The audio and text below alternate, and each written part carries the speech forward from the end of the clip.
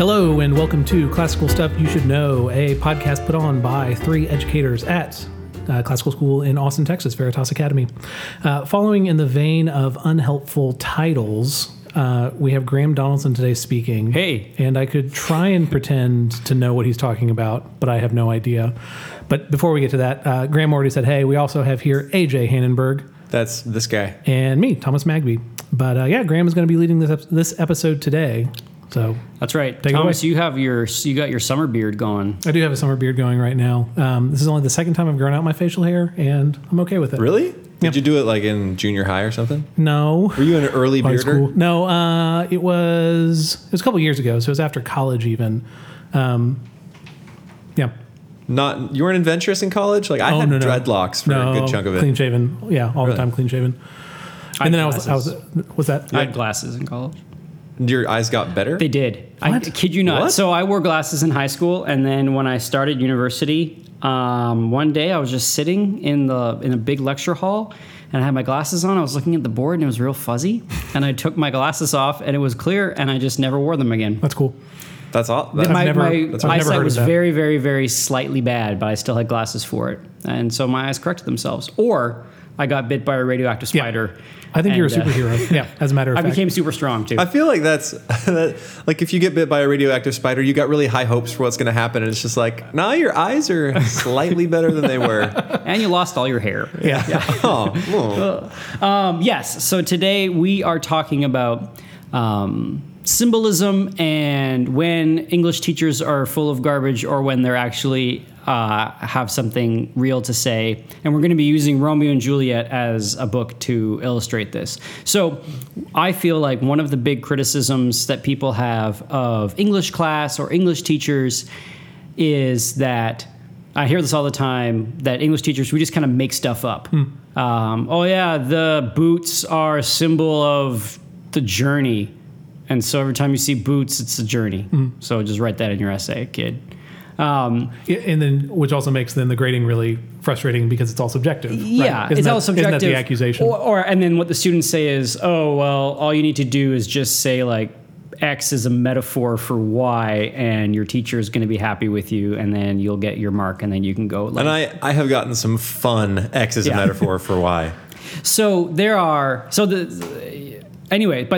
there are symbols and metaphors do exist. And they happen in books, but you can't just make it up, and teachers can't just make it up. So we're going to talk a little bit today using an example, or a sort of a big, long example from Romeo and Juliet to show at least, and I know AJ finds this very contentious, so maybe we'll argue on this podcast. So for a little frame of reference, audience, Graham and I regularly and vehemently disagree about symbolism in stories, and I usually tend towards less license and interpretation, and he typically tends towards more. And that's, it's like a new school of interpretation versus old school. Or another way to frame it is AJ is mistaken. Yeah. And at least I have evidence for the things that I think. That's why we're doing this. That's why we're doing this podcast, because I've got evidence to show you that I'm not a crazy person.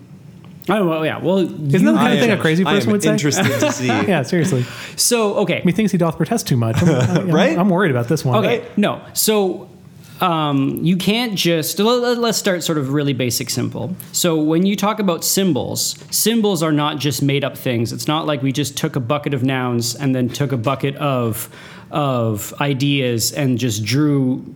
one bucket from the noun and it's like lobster, and one bucket from the idea and it's like loneliness. And so every time a lobster shows up, it's loneliness. Like that's not how symbolism works. Lobster would more likely be selfishness because they drag each other down back into the pot. Shellfishness? Oh, nice. Just gross. hurts. Oh, that one. Oh, it's like a...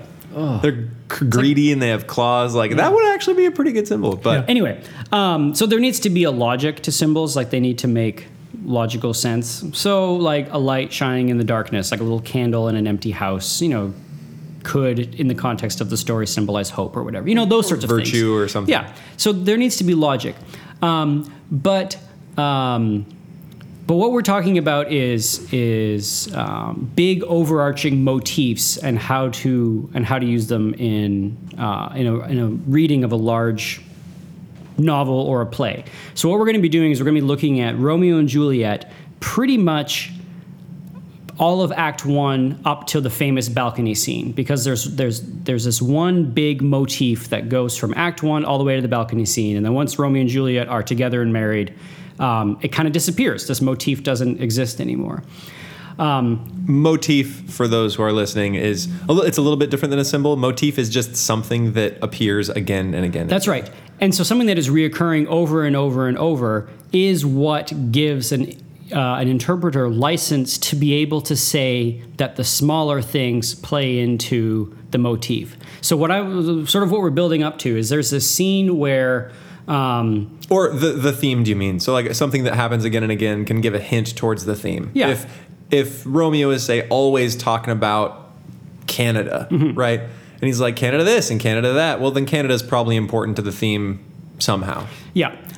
So the thing that I'm building up to is there's this interaction, almost like a throwaway conversation between Lord Capulet, Juliet's dad, and I think it's Paris at the party where Romeo meets Juliet, and they're just talking back and forth.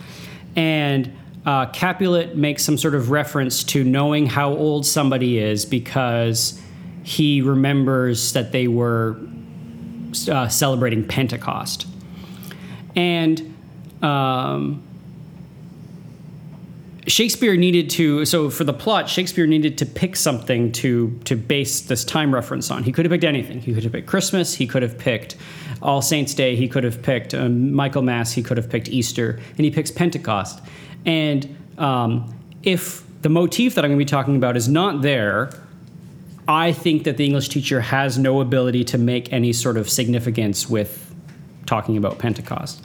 But because there's this huge motif of religious conversion, having Pentecost in this scene is a lot more significant, and you can build an argument around it. Anyway, so let's go back to sort of the beginning of the story. When we first meet Romeo, he's all mopey, and Romeo's dad, Montague, goes up to Romeo's cousin Benvolio, and he's like, hey, my mopey, dopey son is one day going to inherit my awesome fortune, but I don't want him to because he's a big mope. Can you go see what's wrong with him? And Benvolio's like, sure. And it's dawn, and he sees Romeo. Oh, before he sees Romeo, the dad says, yeah, Romeo only goes out at night, and he cries his eyes out at nighttime, and when he, like the morning dew, and then when he comes home, he locks himself in his room and creates a, quote, artificial night. And I haven't seen Romeo for a number of days because he goes out at night. So he's the dude that's putting towels under his door and like exactly hanging blankets over his windows, and he's got like a black light, and that's it. Yeah. And he's just lying in his room, and then when it's nighttime, Romeo like bursts back into like the darkened woods to cry his eyes out. I bet his room smells awesome. Yeah. So he's that kid. He's a mopey teenager. But the phrase is he creates for himself an artificial night. So Benvolio finds Romeo, and Romeo tries to escape from Benvolio back into the woods, and Benvolio sort of talks to him. And then you guys know the story. Romeo says that he is in love, and he is in love with, anybody remember? Juliet? No. Oh, Rosaline. Yeah, Rosaline. he's in love with Rosaline. And Thomas, do you remember from your reading of Romeo and Juliet in high school why Rosaline doesn't love Romeo back? No.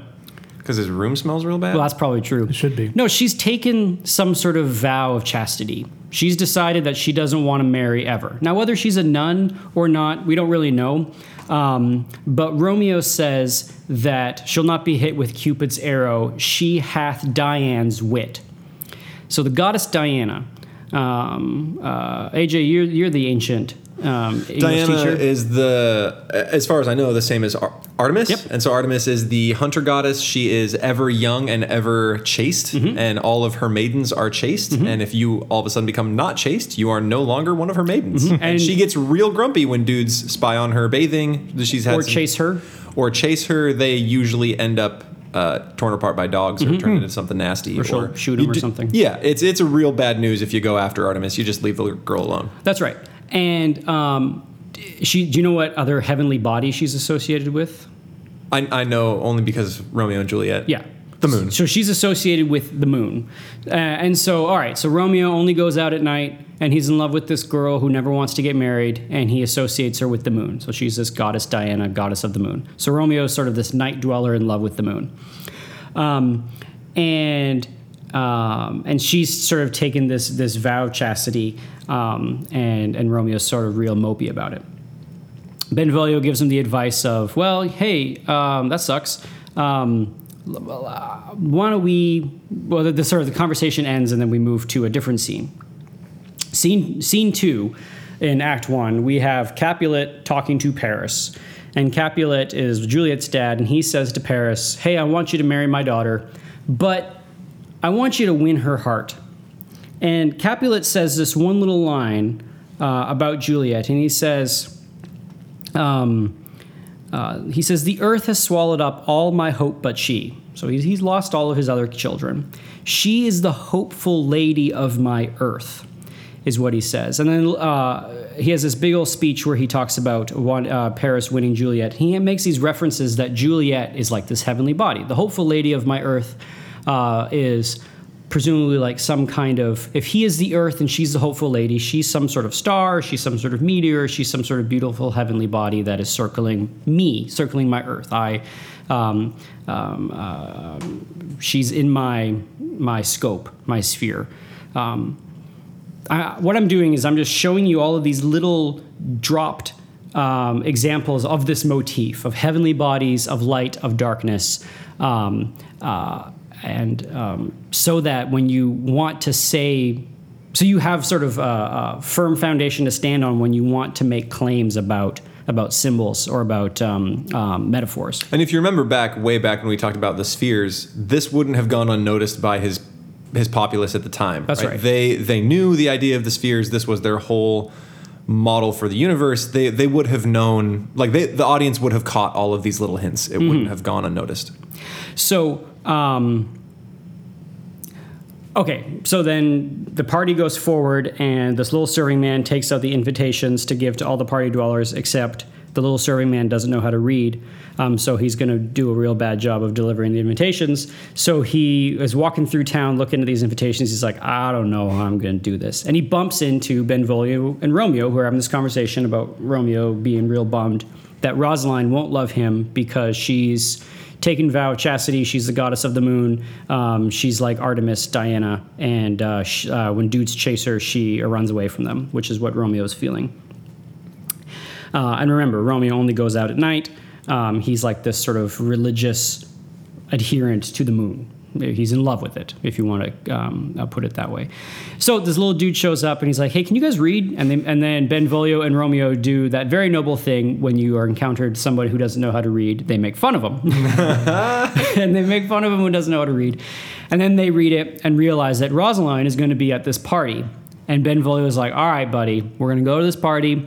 You're going to see Rosaline. I'm going to show you that your swan is actually a crow, because there's going to be lots of beautiful ladies there, and you are going to fall in love with somebody else. This sounds like standard teenage drama dressed up in nice words. Because I can think of so many instances in high school where it's like, I love this girl, but she doesn't love me back. And your friend's like, bro, she's no good for you. What we're going to do, we're going to go to this party. You're going to see that she's the worst. And you're going to feel like there are plenty of other fish in the sea, buddy. And like, that just sounds, I know that this conversation has happened in, so many times. Yeah. That's true. Over and over. So then Romeo, maybe you're going to say something? No. Then Romeo responds to Benvolio's phrase, where Benvolio is like, yeah, I'm going to find you a different girl.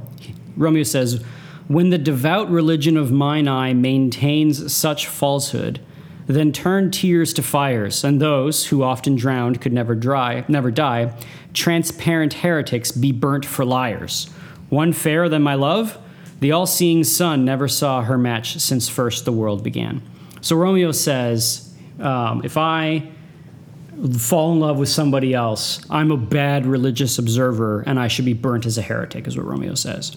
He says, if I fall in love with somebody else, then my goddess, Rosaline, aka, or that he's sort of christened as Diana, this goddess of chastity that won't love him back. He says, if I love anybody else, then I should be burnt. I should be burnt alive as a heretic. Okay. Then we move on to the actual party scene. And, before the party scene, we'll skip Queen Mab. So they get to the party scene, and Romeo sees Juliet. And does anybody remember the famous phrase that Romeo says when he sees Juliet for the first time? Yowzers. Yeah, that's it. In iambic pentameter. Something about the sun. Well, that's a little bit later. So he sees Juliet, and he says, "Oh, she doth teach the torches to burn bright. It seems she hangs upon the cheek of night like a rich jewel in an Ethiop's ear," et cetera, et cetera. So he sees Juliet, and he says, "She is like fire. She is glowing so beautiful that she is teaching these torches to burn bright." And then he goes and he takes her hand, and when he takes her hand, he plays this little game where when he grabs her hand, he pretends like he grabs her hand. He's like, "Ooh, I'm sorry, baby. I shouldn't have done that. Did I scare you?" I'm just a little forward there. I'm Seriously. just a pilgrim coming forward to this beautiful holy shrine. Does you want a holy kiss? Did he call her a holy shrine? He does. Well, let me just actually. I think it's worth. I feel like that's kind of forward, and I don't know if that would fly All in right. bars today. I'm actually going to go through the whole thing because this is sort of the center of this metaphor. So he says, Romeo takes her hand. "If I profane with my unworthiest hand this holy shrine, her, the gentle sin is this. My lips, two blushing pilgrims, ready stand to smooth that rough touch with a tender kiss." He's like, "Oh, if I squeeze your hand too hard, if I kind of startled you, I got two pilgrims who are ready to smooth all of this over." I can kiss it better, baby. Yeah. Yeah. Juliet says, "Good pilgrim, you do wrong your hand too much. Which mannerly devotion shows in this? For saints have hands that pilgrims' hands do touch, and palm to palm is holy palmer's kiss." So Juliet says, no, you don't need to feel like you besmirched this shrine by touching it, because saints, me, have hands too. And what our hands are doing, the hand to hand, Is the kiss. is the kiss, because it's the holy palmer's kiss. The pun on the word palmer, because a palmer is a pilgrim, but it's also the palm of your hand. So she's like, "I'm cool with just holding your hand." And she tosses some wordplay, so Yeah, she and shows tosses- she's smart. Yep. And then Romeo says, "Have not saints lips and holy palmers too?" And Julia says, "I, pilgrim, lips they must use in prayer." So slow And then down Romeo there. says, but she's trapped now because she just said that hand to hand is holy palmer's kiss with praying. And he says, "Oh, then, dear saint, let lips do what hands do. They pray, grant thou lest faith turn to despair. I, as this pilgrim, have come to this shrine. Let me pray by kissing you, or my faith will be turned to despair." Oh, girl, I'll be so sad. "Oh, girl, I'll be so sad, I'll lose my faith." Juliet says, "Saints do not move, though grants for prayer's sake." She says, "Well, saints don't kiss pilgrims. Pilgrims kiss saints. So I'm going to stand right here." And then Romeo says, "Then move not while my prayer's effect I take. Thus from my lips by yours my sin is purged." Then he kisses her. Whoa! Yep. And they like just met? They just met. Wow. And then she says, He must forward. be attractive. Yes. So he says, "Thus from my lips by yours my sin is purged," evoking this pilgrimage by going and kissing the shrine or kissing the saint, that you have sort of done penance for your sins. To which Julie responds, "Then have my lips that sin that they have took?" So she's like, "Am I sin now? Have I taken your sin?" And Romeo says, "Oh, sin from thy lips? Oh, trespass sweetly urged, give me my sin again." And he kisses her. Oh, I'll take it back. her, yeah. And then You he took it, I'll kisses take her, my and then sin. the nurse steps in, and she's like, "Juliet, your mom wants to talk to you." Because the nurse has been seeing what's going on. Anyway, so we have this scene where Romeo is coming as this religious pilgrim to Juliet, and he's kissing her, and he's kissing her hands and her lips. But a couple scenes ago, he had just said, "If I change religions, I should be burnt as a heretic." He sees Juliet, and what does he call her? A holy shrine? A torch. He says she teaches the torch to burn bright. So Romeo is going to be burned as a heretic because he's going to be enveloped with the flames of Juliet. Yeah. Okay, moving a little bit along, just to see the full motif, we get the famous balcony scene, and when Romeo sees Juliet on the balcony, Well, pause. I mean, if he's a pilgrim and she is a holy shrine and a priest, then it's not just a being burned as a heretic, but a conversion story. that's exactly it.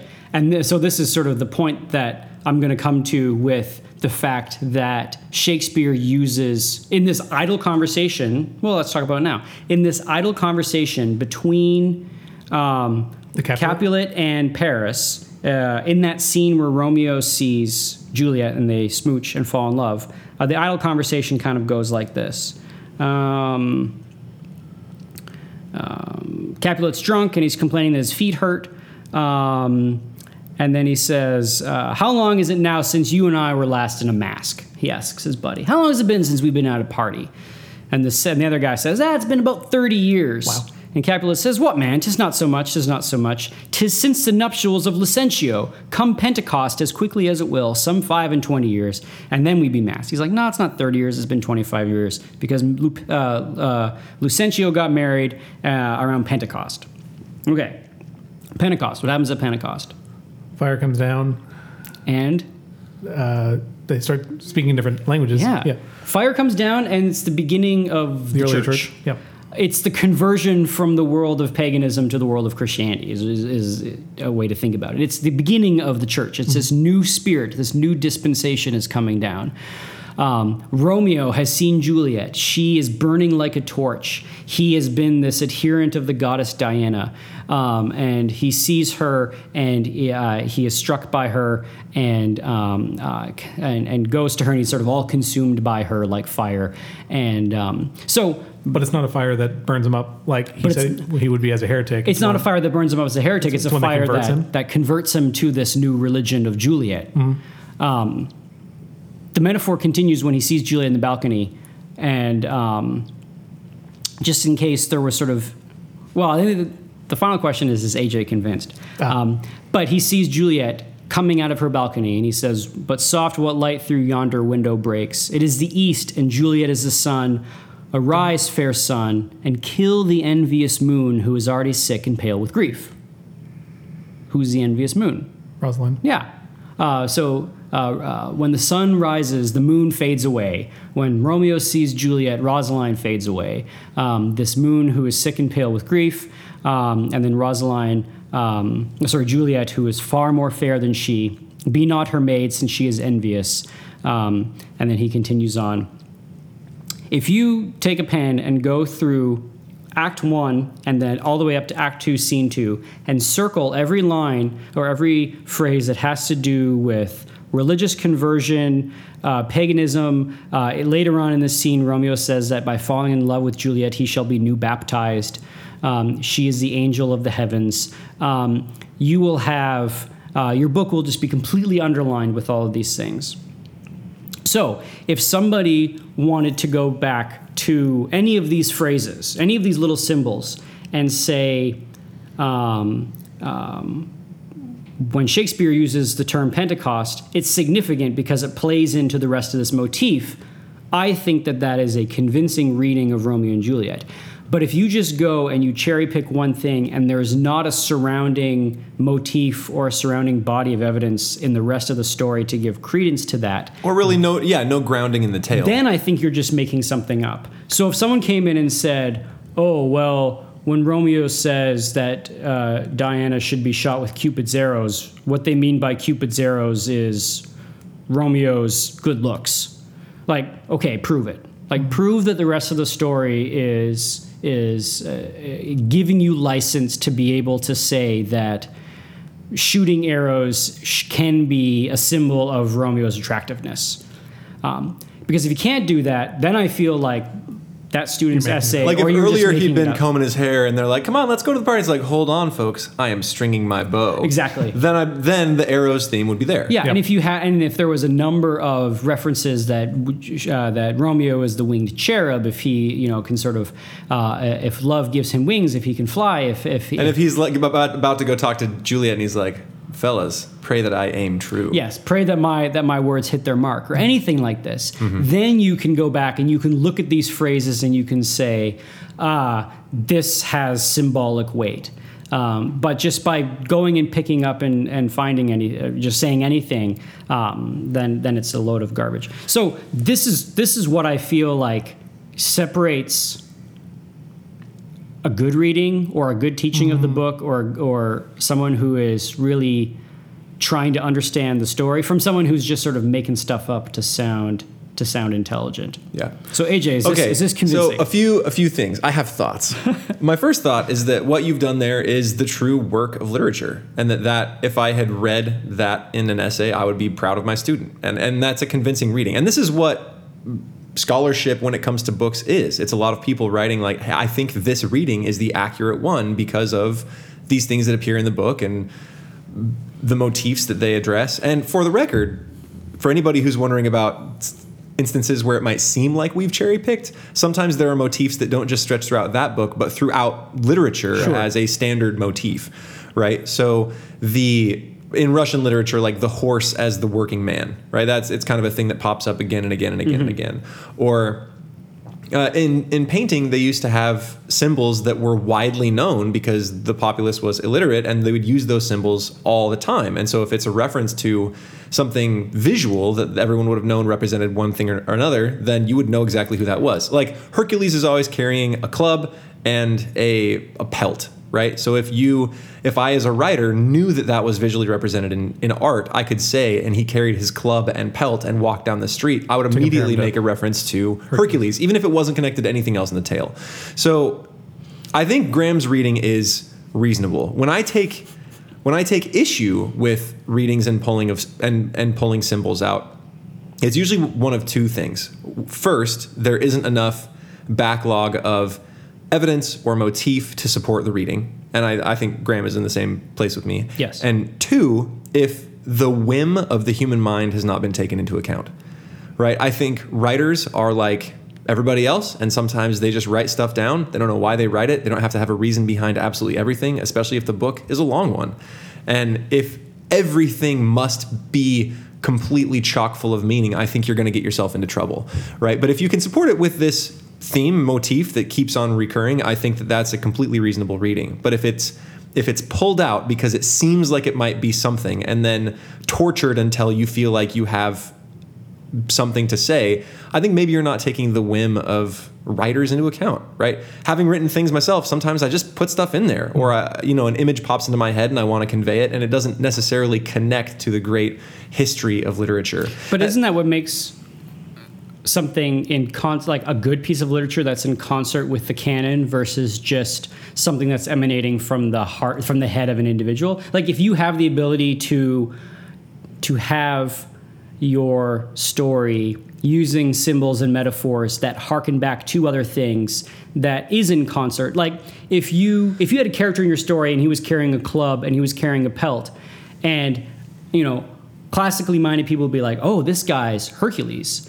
But if you knew nothing about that, like if you were uneducated into who Hercules was and you just had him in there, and he didn't do anything Herculean, I don't know. Like, sure, isn't that what separates? I'm not disagreeing with you, bad? And I think a good book will perhaps connect to the canon and be artistically unified or have artistic unity. And what that means is that everything in the story contributes to the story. Mm-hmm. But even then, even in a book with artistic unity, there can still be allusions or images that aren't necessarily connected to all of antiquity. And I'm thinking the same thing is done in the art world. I'm trying to learn about art history right now, and one of the oldest cave paintings we have is layer upon layer of paintings given over hundreds of different years, right? It's not all made at the same time. And they're funny pictures. One is clearly a male with a bird head. Another is a cow that has been disemboweled and is looking shocked back at his bowels and is like, oh no.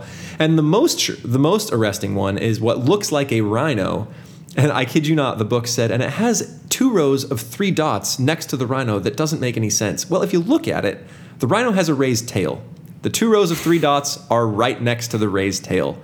I have never known anyone to not get that it is absolutely either a poop or a fart or it's poop. One of the two.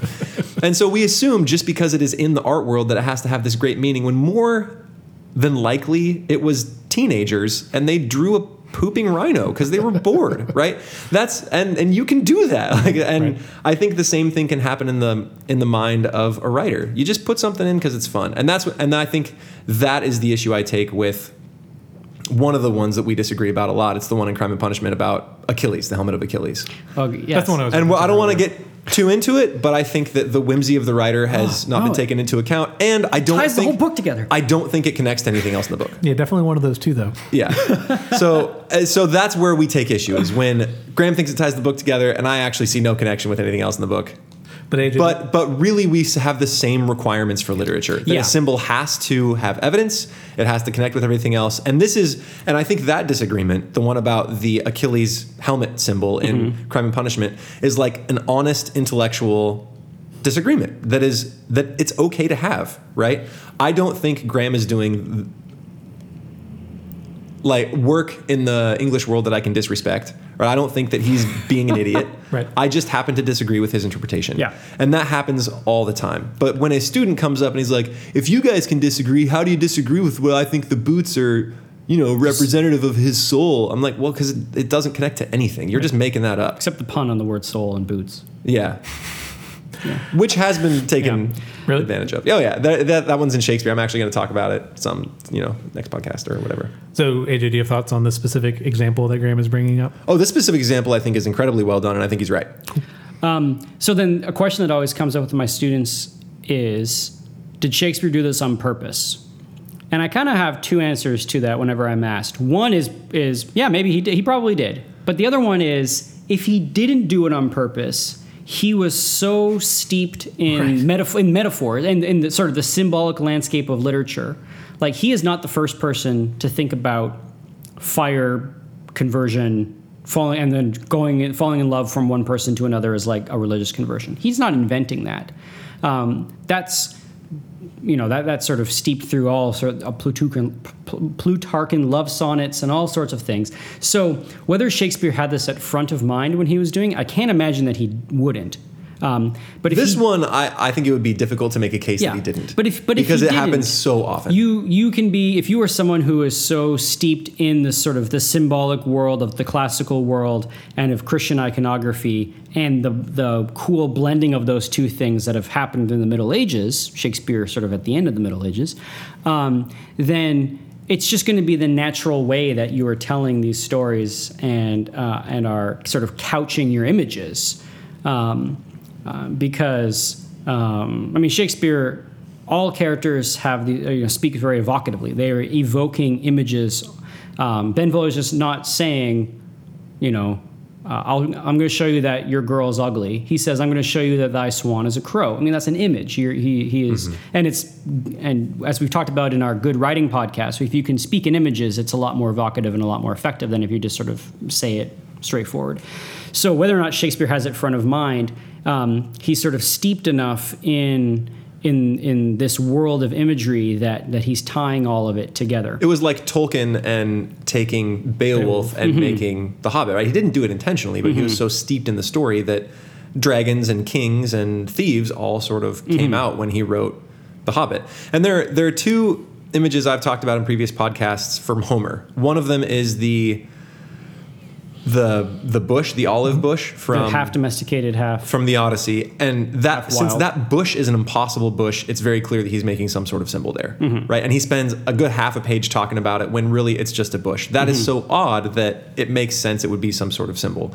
The other symbol I talk about is from the Iliad, book 22, and that's when Hector and Achilles are fighting, and Hector is wearing Achilles' old armor, and it appears to be a fight between Achilles in his new glorious self and his old self and the life he could have had. That one, because not that much time is spent upon it, he only mentions the armor in passing. The armor is set up way earlier. I am inclined to think that it's possible that it was not intentional, that it was a mistake, and that it's just a convenient, happy accident that it happens to draw together all the themes of the book. And that's fine, right? It's possible that it's not intentional at all. And when I teach it to my students, I say, I'm kind of extrapolating here, right? I'm drawing out some symbolism. But these themes that are there in the book do happen to come to a head right in this fight. He could have intended it. It could be a happy accident. Either way, it's a nice microcosm of the book. And so I'm careful to say that this isn't, not to say that the author has absolutely put this in there, when in the case of the olive bush, right, Homer did that on purpose. That one's not an accident. I'm also convinced that good authors give you kind of interpretive tools or give you hints as to how to understand this. So, Yeah. I think, for example, putting Pentecost in there is maybe not deliberate, but it since the readers would know what Pentecost is, tongues of fire coming down and converting people. Right. I mean, that is kind of like when you put those pieces together, it's a little on the nose. You're like, oh, well, that's what Romeo's doing, and it gives you this sort of interpretive tool. There's another one that I like thinking that I use as an example in the Gospel of Mark. There's this story where Jesus goes and he heals this blind man, and he spits on dirt, or he touches him, and the blind man, and Jesus is like, can you see anything? And the blind man says, I kind of see people, but they look like trees, and everything's really fuzzy, and they look like moving trees. And then Jesus goes, oh, okay. And he spits in some dirt and rubs it in his eyes, and he's like, now what do you see? And he's like, oh, I can see people now. It's this weird thing. Why does Jesus have a miracle that he takes 2 cracks at it? He only has to take 2 cracks at it. Like, why does the Son of God kind of make not actually fully heal the guy the first way around? Is he just not powerful? But that's playing into an interpretation. That's playing into how you can read the entire Gospel of Mark. The whole story of the Gospel of Mark is you have all these characters saying, who is Jesus? Who is this guy? Who is he? Is he John the Baptist? Is he Elijah? At one point, Peter's like, I think you're the Christ. And Jesus says, yeah, good job. And then he's like, and as the Christ, you're going to defeat Rome and become king. And Jesus is like, no, that's not it. Almost had it there, buddy. You have all of these characters who are seeing Jesus only like fuzzy. Like they're seeing Jesus, but not really who he is. They're seeing like moving trees as opposed to who Jesus is. And then it's at the end, there's a character who finally sees Jesus for who he is, and he says, truly that is a Son of God. And it's the Roman centurion looking at Christ on the cross as he's dying. So you have this weird little story about Jesus not perfectly healing somebody. Is it just this weird story for no reason? No, it's actually giving you an interpretive tool to understand the whole of the gospel. So something that I try to do whenever I read Shakespeare or I read books that you can clearly identify motifs is to look for those little scenes where it seems like something innocuous is going on, or it seems like a little weird phrase is happening.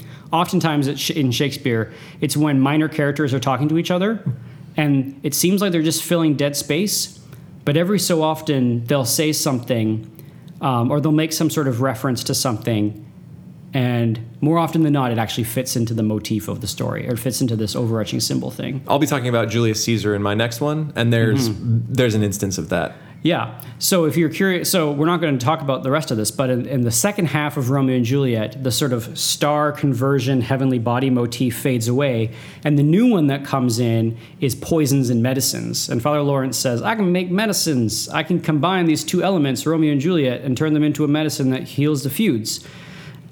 And then he has this big long motif about the mixing of Romeo and Juliet becoming this healing medicine, but like with medicines, you got to crush the ingredients to have it work. Romeo and Juliet have to die, then the families are healed. Anyway, but that motif of medicine and of misapplying medicine comes up a lot in the second half of Romeo and Juliet. And I haven't done all the legwork to like sit down and really do it as much, to formalize it as much as I have with the first half of Romeo and Juliet.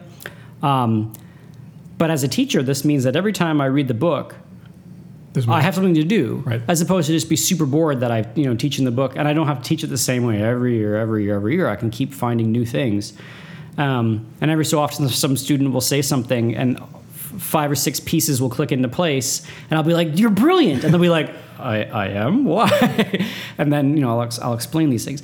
But yes, so glad, AJ. I'm glad that we're not completely at odds. I've always known it, and I think that some of these things are. They're what separates what we would consider a good book from a bad one. Yeah. Right? Shakespeare is good because he can do this. He can have these motifs that are sliding in and out, and he not only does that, but has them phrased in a memorable and touching way. He puts them well, and then on subsequent readings, you can always find something new. Yeah. This, as contrasted with your favorite popular fiction of the time, and there are many, and I'm not saying that they're not worth a read. Like, say, take Hunger Games or But you read them differently. You read them differently, right? Hunger Games is brain candy. It's a rainy It's for day. entertainment. It's Yep. for entertainment. It's for fun.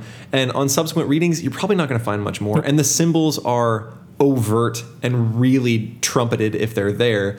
And there's not much to find on reading it again, other than like another few hours of entertainment. And that's okay. I'm not saying those books are not for people. It's just a different kind of experience. We'll talk about reading books in a couple podcasts, but that's one of the big differences that I think in books for entertainment, you'll often find that the plot is the main point of the book, but all the stuff that Graham is talking about right now is like the construction of the play itself, not just the plot that's happening. Yeah, And it's not the plot. It's this background thing. But so you can do this badly. Yes. And I think Yeah, an you example really of can. doing this badly is when you put one reference to an image, but nothing else in the story has been building up to that, or nothing else connects with that. So let's say you take a Superman movie, and you have Superman beating up bad guys and doing all sorts of things, and then at one instance you have a very clear image where you make Superman sort of look like Jesus, like his arms are out and he looks like Christ crucified on the cross descending or whatever.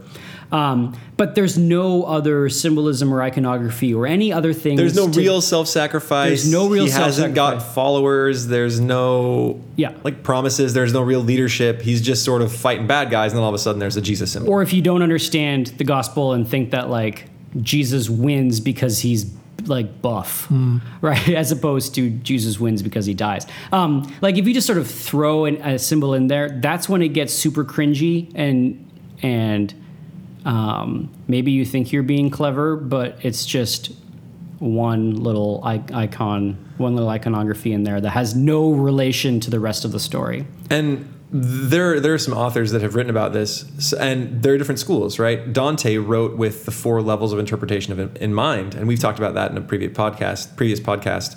Whereas Ray Bradbury says, I try not to think about the symbols. I try not to do that overtly because it always comes out overwrought. I just keep my mind well supplied with imagery and symbols, and then my subconscious does the tricks for me when I write. I don't actually have to think about it. And I don't know, maybe Ray Bradbury's writing, there are some symbols in there, but I'd say that they're not as planned and intentional as those in Shakespeare or Dante. C.S. Lewis worried of people, of sort of this growing trend towards stories emanating from the internal mind of the authors as opposed to stories that tied in this shared symbolic landscape. So Shakespeare is not making these things up himself. He is using these things that are well known, and he's artfully rendering them into his story.